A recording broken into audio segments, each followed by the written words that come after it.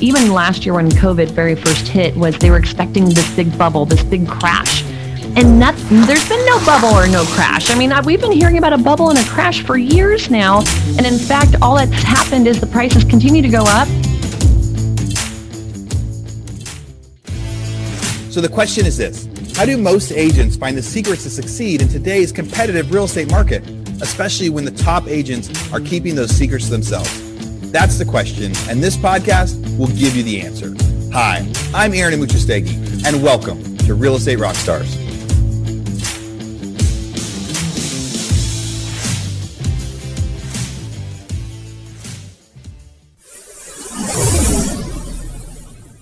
Real Estate Rockstars, this is Aaron Amuchastegui coming back for another episode. Today, I get to interview Rebecca Hidalgo-Raines. She's with the Berkshire Hathaway Home Services out in Arizona. All sorts of things we're going to talk about. She's done, doing a ton of transactions. So really succeeding in real estate, has some other like fun activities that she's going to bring value. And wait till you get to hear what the free cheat sheet that she's going to have us be putting in our vault at Hiban Digital. Rebecca, thanks for coming on.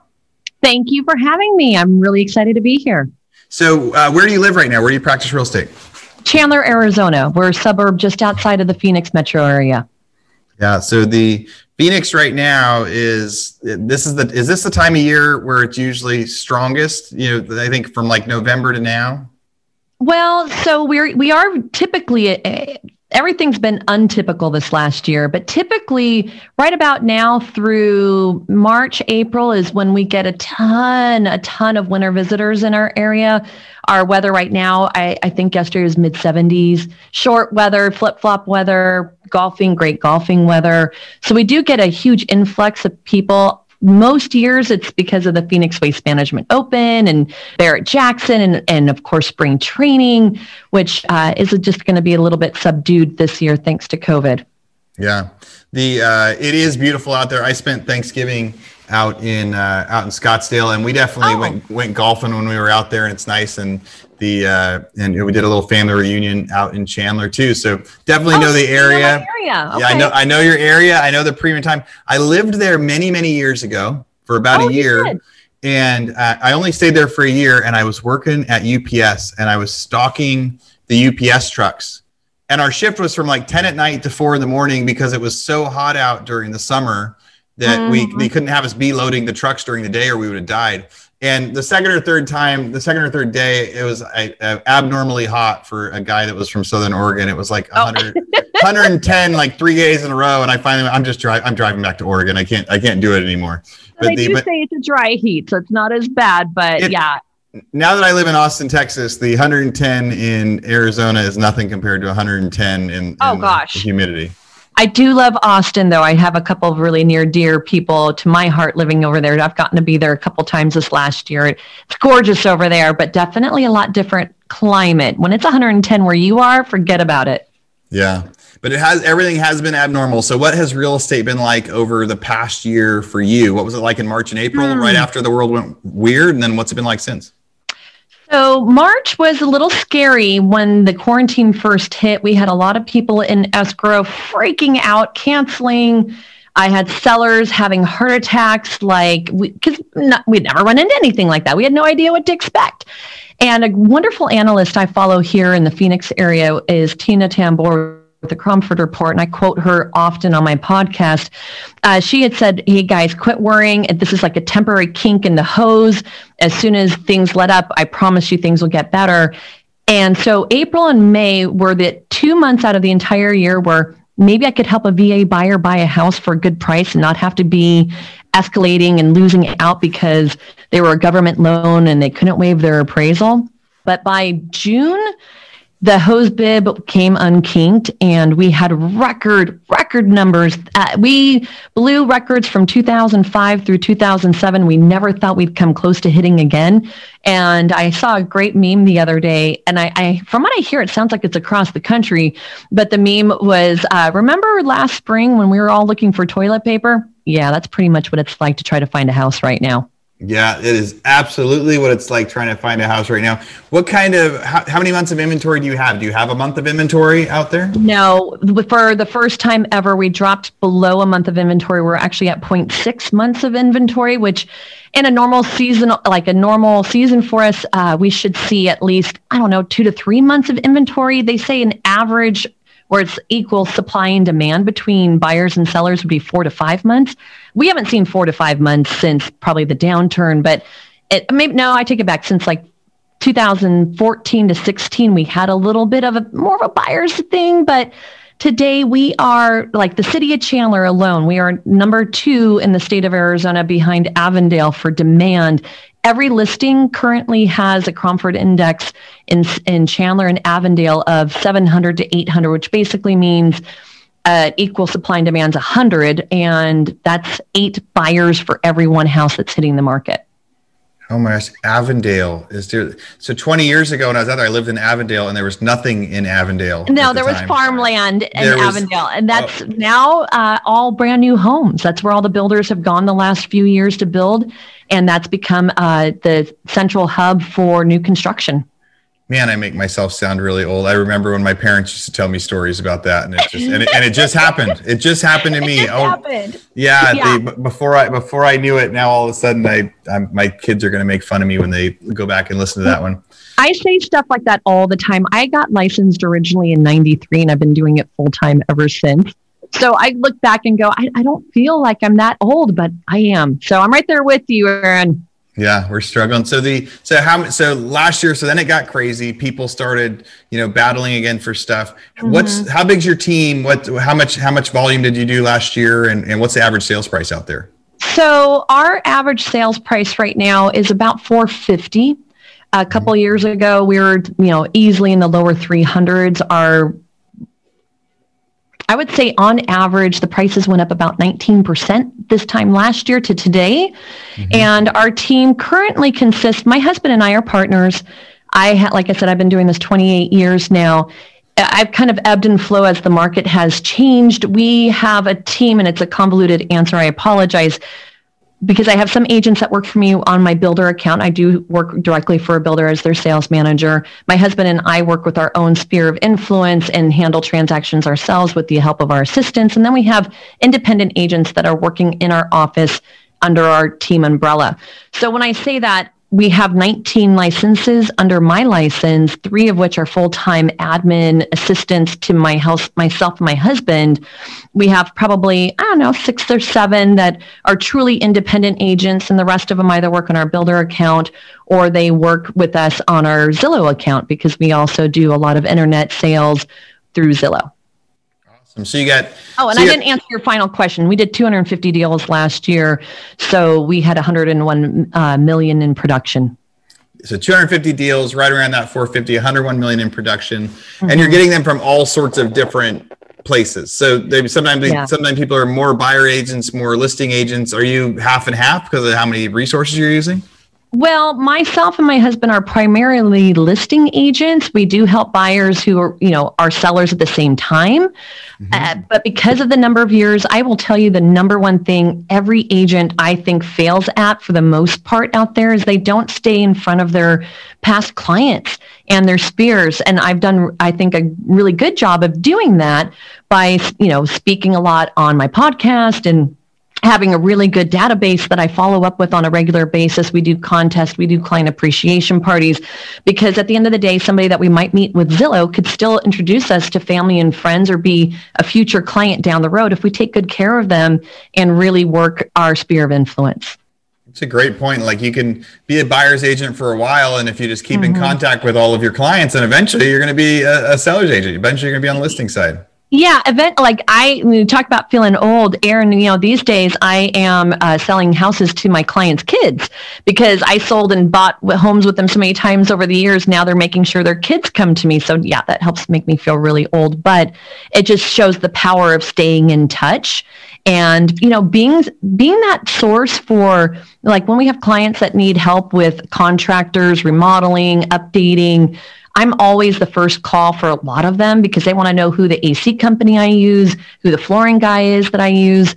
And that just gives, a reason to keep in touch and keep the communication going. It's, to me, probably the number one thing that I've done personally to stay ahead of whatever market we're in, because it's all about, in my opinion, building good relationships and keeping those relationships thriving. Yeah. So tell me, one of the questions I've been asking everybody is, first one is what advice do you give people to survive this next year, 2021? Like what's the and are we talking people like agents, or are we talking buyers and sellers? You choose. So it's mostly toward agents, but we give all sorts of life advice too. So if you're gonna have one pitch for how to succeed in 2021, what would you say? I would honestly say I just got off of a Zoom call this morning with more than a half a dozen of my agents. And I was sharing with them the story of some clients that yesterday they took their ball and went home. And I joke and I say that it's not funny because they were really upset. They had lost out on a couple of bidding wars, one of them against 44 other people. They made an offer on a house listed at $369 here in Phoenix, and it was grossly underpriced. The agent purposely wanted to get a feeding frenzy going, and they did. So at the end of the weekend, they ended up with 45 offers, ours being one of them. And we did a lot of tricks that would normally win, but sadly it went for $422,500. That is, for a first-time home buying couple, $53,000 that they just couldn't make that jump. So what I shared with my agents this morning, besides that story, I said, well, what are you doing to keep yourselves optimistic, because you need to be the cheerleader to keep your clients in the game. It's very frustrating, and it's not for everybody, but you have to remind them why are they looking to buy a home today? What do they need? Because we all need housing. And a lot of them shared with me their response. What I kept hearing from a lot of them say was, well, we're telling our clients not to get too emotionally attached to any one house, because there's a lot of offers that are being made on a lot of houses, but there's still a lot of houses hitting our market every day. It's just you have to be Johnny on the spot and get in there right away. So I was kind of checking their temperature to make sure that I'm a firm believer in that we create our realities by the way we think, the way we perceive our situations. And so as long as my agents are staying positive and they can then turn around and be the cheerleader for when maybe our buyers or sellers are feeling a little dismayed. Today's market, let's not joke. Every seller, for the most part, can sell their house for more than they ever dreamed. And they're not too sad, but those sellers a lot of times are also buyers, because in order to sell, they have to go find something. And so, they're also in the same boat as a lot of buyers are going through today, and they get it and they get frustrated and they get upset. And a lot of them just want to take their ball and go home. You can't let them do that, because personally, in my belief, after 28 years of watching this business change every year, all the time, is that we don't know what's on the horizon, but we've been so low with interest rates for so long. There's really only one place that they can go. And everything I'm reading too, the demand is not going to slow down for us here in Arizona. I know Texas is another state that has huge demand as well. So when we're so short on housing for the amount of people moving here, there's only one place for it to go. So let's hurry up and help our clients, stay in the game, don't get disgruntled, and you'll get them a house if you just dig your heels in and persevere. Right. Imagine prices going up and interest rates going up, right? So you're telling me they're worried about prices going up, or I can't afford this. You go, you really won't be able to afford it 6 months from now. Yeah, so I basically had to say that to them, a client that just the other day. I'm like, I know it's tough right now, but what you're looking at today is still better than what you're going to be looking at tomorrow if you put this off because you're frustrated today. Yeah. It reminds me of the bidding wars of 2005, 2006, 2007, where people would buy, especially new homes, they'd buy the new home in the first phase. And then by the time the last phase was out, prices had been raising, and then people start selling their new homes. They wouldn't even move into them. They wouldn't even move in. That was completely speculative. And I actually worked for a builder as a sales manager here in town when that happened. What we saw, it was like really late 2006 into beginning of 2007. What was interesting during that era is not only did people not move in, we were trying to sniff out those speculative buyers. we all of a sudden started getting a bunch of cancellations on homes, and that's kind of like where we saw the beginning of the end during that era. But yeah, I mean, they would get under contract during the build time and make 50 to 60 grand in equity half the time before they even signed their loan docs. Yeah, I was a builder too. I was a builder in Southern California, and that was when we started to add things into the contract that said, they weren't even allowed to resell in the neighborhood, or they weren't allowed. We had first right of refusal, to buy it from them essentially before someone else did. There were all sorts of different clauses that we'd put in there, or not being able to sell until the community was fully sold out, or something like that. Oh gosh, and then all of a sudden when the cancellations hit and people started backing out of contracts, then we had to start enforcing or other clauses in our contract, like specific performance. I don't know if you got to that point, if you were building when things were crashing, but that was not fun times either. And I think that a lot of people still have PTSD from that era, whether it was the agents or the clients. I think that's another thing that I've heard so much of, is a lot of people, even last year when COVID very first hit, was they were expecting this big bubble, this big crash. And there's been no bubble or no crash. I mean, we've been hearing about a bubble and a crash for years now. And in fact, all that's happened is the prices continue to go up as interest rates have come down.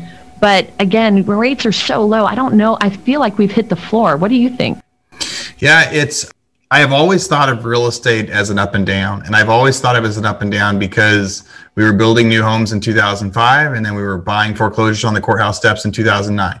And so we were seeing the cycle, and we were betting on, was this neighborhood safe to go back into yet? Because now months of inventory went under 3. With all the government intervention, now it's more, and and last year I was going, there has to be a correction.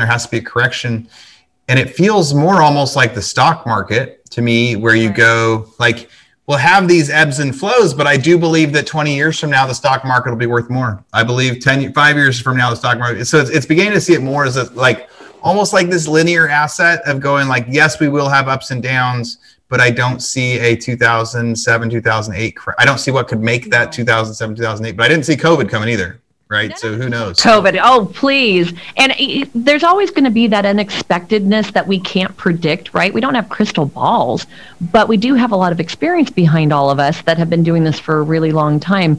And so I agree. I mean, there's always going to be the ebb and flows, but you only lose if you sell low and you bought high.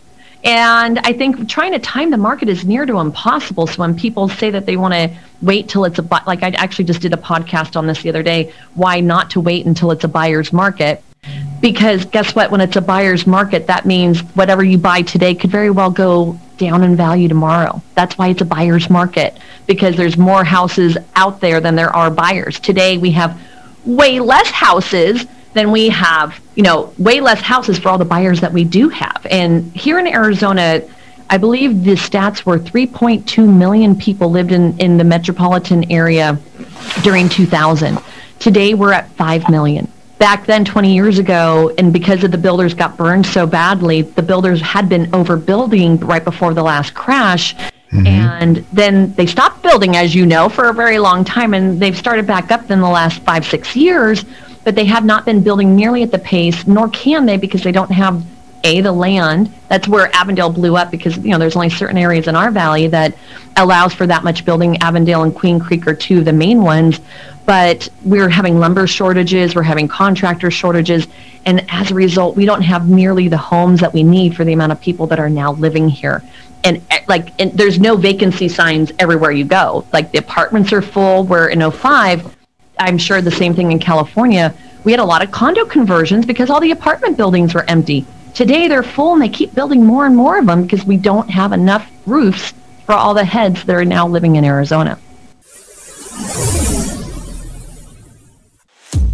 Real Estate Rockstars, this is a commercial break from our biggest podcast sponsor we have right now, RentRedi. It can be fun getting a new real estate deal, but it can be tough managing your properties after the fact, especially if you're long distance investing or trying to manage multiple properties by yourself. That's why we're here to tell you about RentRedi. RentRedi is a property management software that not only makes it easier to manage all your real estate deals from one platform, but they also have the best customer service support in the biz. They're an all-in-one app that lets you easily manage properties, collect rent, list units, screen tenants, sign leases, all from your phone or computer. Imagine all of your real estate doors right in your pocket. How awesome is that? The best part is it's so affordable, one flat price for everything. Unlimited properties, tenants, and support with a real live human. And I have to add in there, that's a new business model that not a lot of people are doing. There's like this freemium model where people say, hey, you can try this, but as soon as you grow, it's going to cost you a lot of money.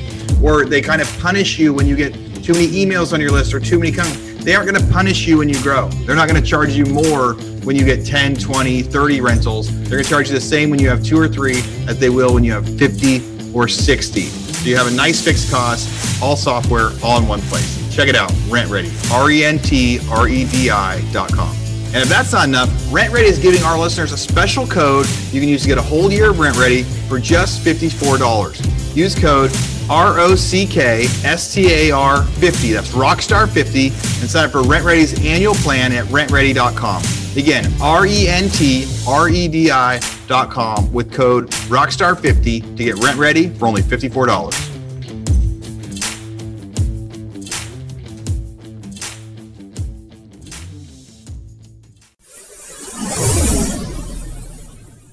It's so wild. In 2006 or 2007, we had a bunch of lots in contract in Vistancia.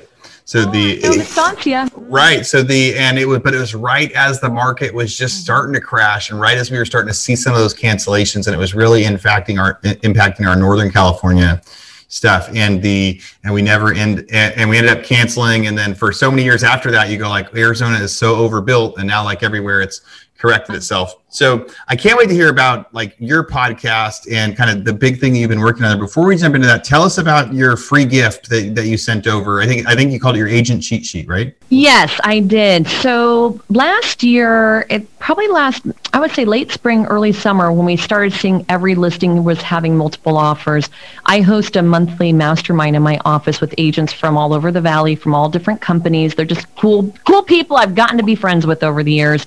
And we get together once a month, and we came together and basically said, what is working? What are you seeing on your listings?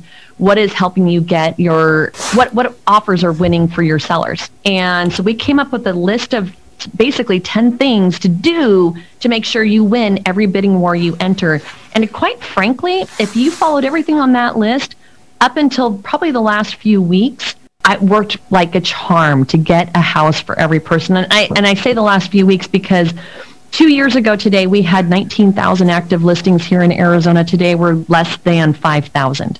We are literally at a quarter of the number of homes that we had available just 2 years ago with more demand than we had 2 years ago. 5,000 listing and 5 million people. Tell me about the first 2 things on that list.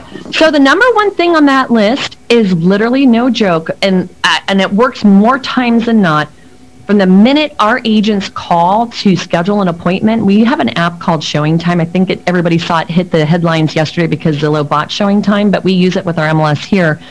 If you can, get the agent on the phone or shoot them a text message. Like I say, from the minute that you're scheduling an appointment, you check in with them and see how they're going to handle multiple offers. And you basically schmooze the crap out of them. And what has happened is I can usually get more information out of those agents if my clients choose to make an offer on their house as a result, so we can make better offers with that amount of information. Because if the agent's being bombarded by gazillion agents, but most of them are just doing it on email or texting or what have you, you're just trying to set yourself apart and build that rapport and that relationship with the other agents. So when things get maybe a little, close for them on their side trying to figure out offers, they're going to say, but I really liked Rebecca because she was really cool and I can tell she'll be good to work with. So I tell my agents, from the minute you call, you are selling yourself on why that other agent will want to work with you over somebody else. Yeah. I like that too. It's just the opening question of how will you handle multiple offers? Like cat's out of the bag. There's going to be multiple offers on anything that isn't, priced 50% too high. So how will you handle multiple offers? That gets them started, and maybe they haven't even thought about that yet, but you could probably tell by their answer too how you're going to start structuring your offer. Well, we're going to take our top 5 and then do this or whatever. Who knows? Just this morning, I was on the phone with an agent who told me she hates escalation clauses. She only wants highest and best. Agent yesterday loves escalation clauses. So, finding out, what's important to the seller. Whatever information you can garnish will only help you make a better offer. And that other agent on the other side is not going to give you any information if you're not asking for it. And really, I do pride myself on trying to be as cool as possible to work with and as easy as possible to work with, because I know when I'm the listing agent picking offers, if somebody comes across kind of rough and tough to work with, that's the one I'm telling my client, like, I don't know, that guy was kind of a jerk. Yeah. The offer seems pretty good, but this one looks really good. I mean, it's just human nature. You're going to be, even though it's not our choice, as you know, of what offer to go with, our clients always are going to be asking, well, which one would you go with and why? And so we have to be able to tell them. And I know that. So that's why when I'm working with somebody else, I'm trying to become their new best friend from the minute I call. Yeah. Go ahead. I was saying item number 2 is basically the same thing, but for the lender to do the same. Because I know when I'm a listing agent, certain banks I've heard good things about, certain banks I've had great experiences with, certain banks I don't want to touch. But if I have a loan officer who's calling me or emailing me, vouching for their client, I'm probably going to get a little bit more warm fuzzy. So when my clients ask me which offer to go with, and say, well, hey, Rebecca was pretty cool. And her lender, Joe, he was awesome. Like, he already called and told me how great the people were and blah, blah, blah. So that's item number 2 is I basically, and I don't want to say require that my clients use one of my preferred lenders, but I do explain to them during a buyer consult that if you choose to use Chase Bank or Wells Fargo or some of like a credit union, probably Navy Federal Credit Union, when we're doing multiple offer bidding war situations and I need an updated pre-qual, if it's at night or on the weekends, I might not get them to respond until it's too late. And so that's a challenge if you don't have a relationship with your lender who is willing in the middle of Super Bowl to send you a pre-qual because you need to get an offer in that night. Yeah. I like that. So reaching out to that agent, being able to smooth that agent, talk to them, and have the lender do the same so they get to, remember you and think about you. So tell me about Grateful Heart, right? So tell me about Grateful Heart, what you're doing. How did you get there? I mean, I think that's part of your podcast and everything else now too, right? It is my podcast. Blah, right there. Right behind you. Everybody sees it. Behind me. Yeah. So on November 11th of 2019, I went on the radio for the first time live, and I loved it. It was super fun and talking about everything having to do with real estate, but Grateful Heart, the reason why I started it, and this is where I have to kind of start talking a little bit about my history in real estate. I originally was licensed in 93. I was 19 years old, and I went and worked for my dad. He had tried to get me to come work for him at the age of 18. I'm like, I don't want to work for you, Dad. Sorry, no offense. And then I was going to college and working for an attorney at minimum wage, tired of getting yelled at by the attorney. He'd bark, girl, coffee, stuff like that. And he was not very fun to work for. So I think my dad had really good timing one day when he called me and he's like, hey, are you just going to come work for me or what? Okay, what do I need to do? So I went and got my real estate license and went and worked for Dad for the first few years. I'm the youngest of 6. And he had most of my siblings working for him at the time in one fashion or another.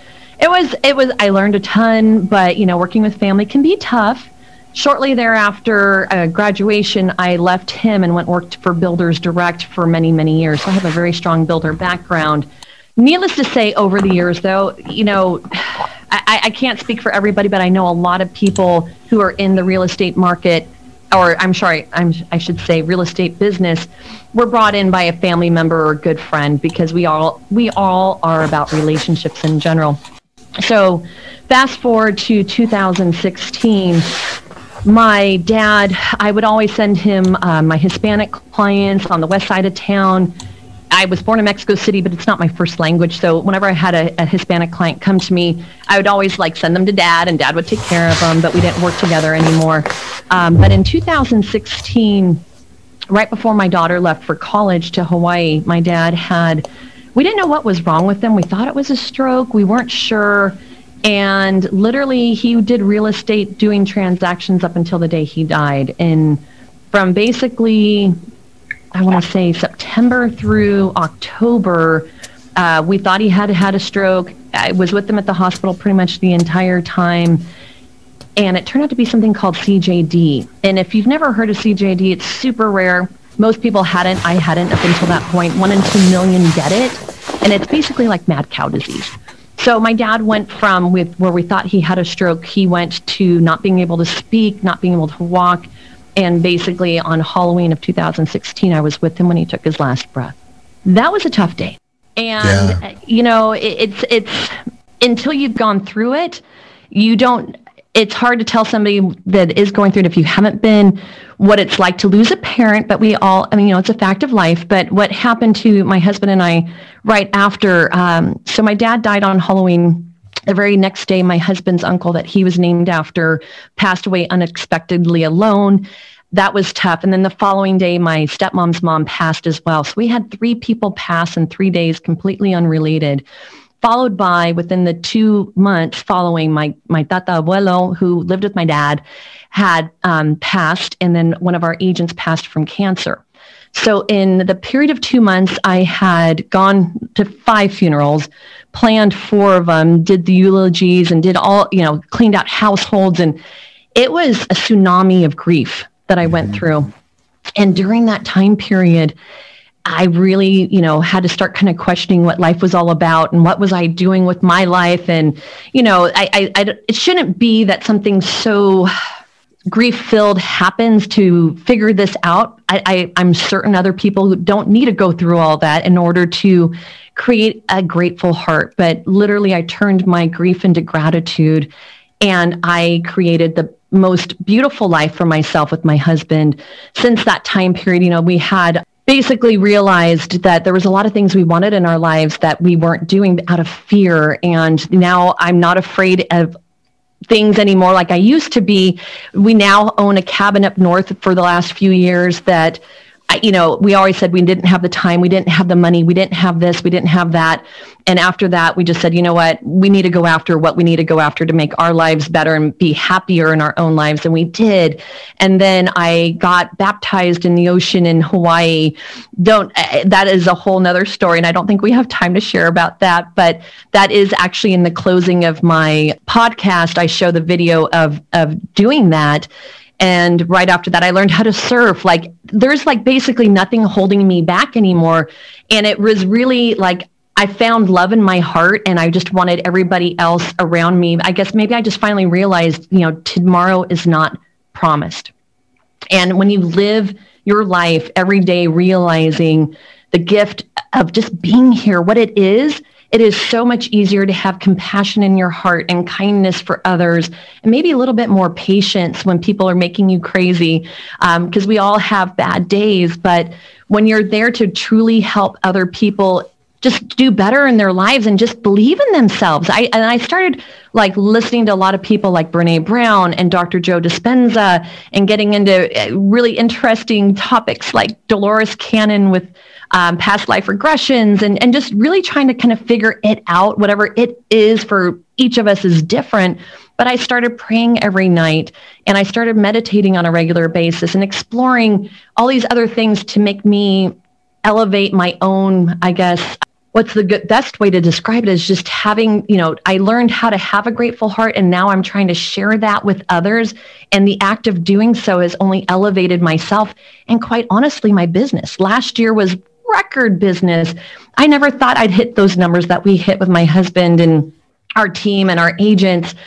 And I know it's because I'm always giving back, and I'm always putting our clients first, because I know the rest will follow. And just doing that and living your life in that manner of abundance and being willing to share, everything on that cheat sheet. It was really funny when Curtis asked me about it. I'm like, I don't know if I want to, but you know what? I'm good with sharing because I know there's abundance in this world. So there's 8 more great tips that I'm going to give your agents of things to do that will help set them apart from other agents to win, competitive bidding wars. And it's just a matter of just truly giving back. So when I started Grateful Heart, I just kept having this itch of I need to do something, I need to do something, I need to give back, I need to share more information. So my show isn't just about real estate stats and how the market's going, but it's meant to be very motivational and to encourage people to explore different topics that maybe they wouldn't explore on their own. So I've had holistic doctors on, I've had Nidra yoga instructors on, I have had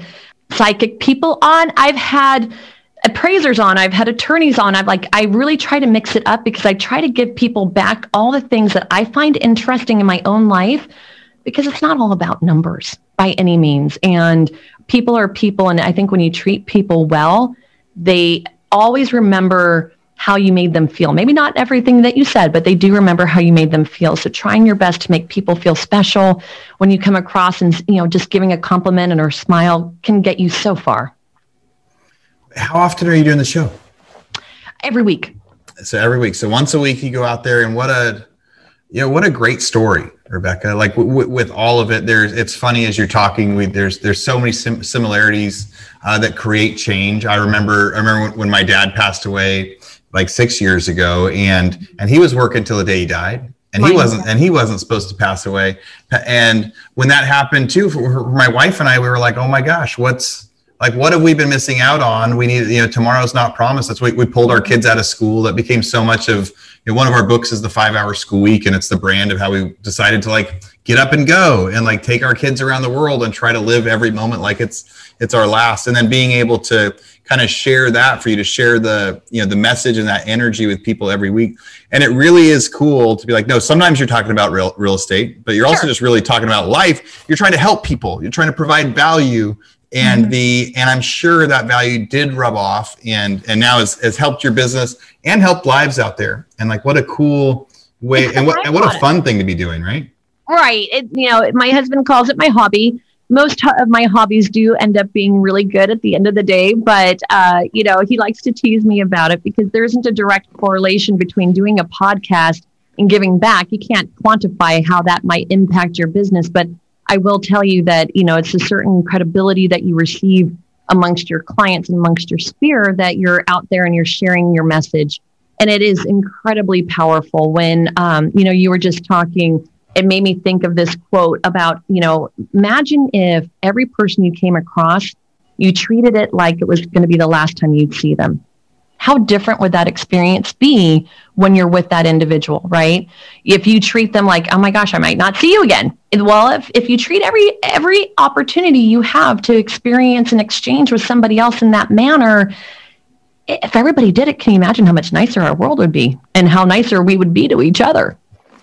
I had an experience of that just this past week. I haven't always done death right, and I haven't always treated people right. And that was a message that I learned over time when I got to start experiencing a little bit of death. I had some people pass away and realized the last time I talked to them, I wasn't like this. Instead, 3 days ago, I had a friend of mine, I saw on Facebook, he was diagnosed with terminal cancer. And I was like, oh my gosh. So then I go look at my phone, and I was so relieved to see that the very last text was when he was in town and we invited him over for Easter, and it was just a couple of years ago. So I call him, I get to talk to him for 5 or 6 minutes, and he's not doing good. And I'm like, man, I can't believe that. We had some great memories, and he still had plans, right? He still had plans that he was, he didn't think that it was over, and he passed away the next day. So I called him within 20 minutes of finding out, get to talk to him for a minute, and he passed away the next day. And it was a great reminder of I remember just feeling proud that I finally did one right. Or the way, that we learned through that. Chilled listening to you, because, you took that opportunity and you didn't let it, you didn't waste the chance to say goodbye. You didn't realize you were saying goodbye, maybe necessarily that moment, but he did pass the next day, and now you have no regrets. Right. It's so much different. You never know when goodbye is going to be. You never know. The idea of saying this may be the last time you have that conversation, or this may be the last time you can text someone back, or the last time you can answer the phone if they call. You just never know. And what a happier life. We can all be better people if we get to focus on that. I think you're doing some amazing things, Rebecca. I think it sounds like the best way for people, we get, so many people are going to want to reach out to you. They're going to want to hear what you're doing. They're going to want to ask you questions about your story. They're going to want to hear about your baptism in Hawaii or watch your show. So it looks like it's gratefulheart.tv. Where is that the place to find you? Anywhere else they should reach out? That's the simplest place to find us. It's our website is gratefulheart.tv, www.gratefulheart.tv. And then we have links for all the different platforms, for whether it's podcast or if you'd rather watch us on YouTube. We do post on our Facebook channel and on Instagram, but everybody's a little bit different of where they like to receive their information, if they have a commute they drive on or what have you. Obviously, I also am a real estate broker here in town. So we do have a link on my Grateful Heart to link you over to my personal business website. But all of our episodes are on there. We have a little bit over a year behind us now doing the show. And I'm always looking for new guests, because I do the same thing that you're doing right now. Is I love interviewing different people to bring new content and fresh content to my audience. It's just truly about just giving back the best that you can. And I promise you, if you're an agent and you're watching me right now, go through the agent cheat sheet, because my number 10 item is gold. Gold. It works every time almost. Yeah. How awesome. I hope agents are going to see that. Agents, when you want to get a hold of anything that's on our special gifts, you go hibandigital.com where you're downloading this, you sign up to get free access to the toolbox. You've got all sorts of good stuff like that. And listeners, go check out gratefulheart.tv. I'm looking at this website and, she's interviewing doctors on here about self-care, personal trainers about fitness, tax time. There's like tax time discussions on there with other specialists, like from just a range of everything. As I'm clicking through and just seeing, God-given success in both business and personal life. A million topics. No, I enjoyed that show quite a bit. I am definitely much more in my faith these days, and I'm not talking about religion or going to church. I'm just talking about just connecting with God's source, and it's so important to do that. So yeah, I am glad you mentioned that actual episode in particular, but I cover every topic I can possibly think of. I even interviewed the attorney for a cannabis grower last November because it was on our ballot here in Arizona. So again, when people make recommendations, I do my best to deliver flower to the people. Was that flower to the people? Everything you need to know about AZ Prop 207. I tell you, I'm looking through this. She does have everything on there. So, Real Estate Rockstars, thank you for listening today. Rebecca, thanks for coming on the show. Thank you for having me. All right, Real Estate Rockstars, this is Aaron Amuchastegui jumping in again to thank you for listening to the show.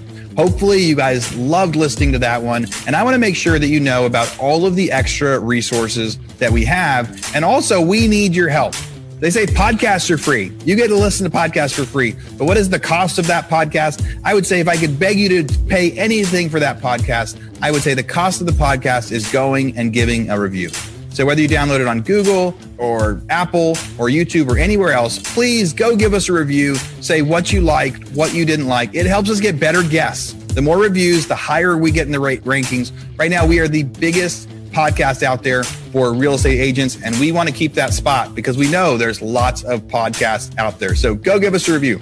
Also, be sure to go to hibandigital.com. If you liked any of the resources that those real estate agents talked about, we've got a huge video vault of those resources for free. Every penny that comes on the podcast that we interview, they give us something that helps them get their deals or helps them work with their clients. And we put that in the toolbox in our vault for you. So go to hibandigital.com and you can get it. If you're looking for real estate education, go to rebusuniversity.com. We have all sorts of courses in there to help agents succeed in real estate, how to get the listing, how to negotiate deals, how to become an investor, all sorts of different stuff, rebusuniversity.com.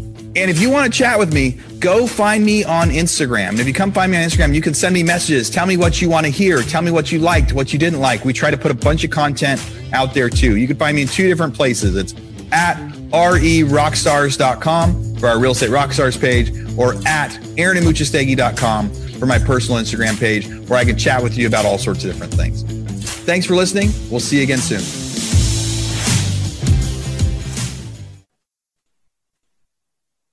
This podcast is a part of the C-Suite Radio Network. For more top business podcasts, visit c-suiteradio.com.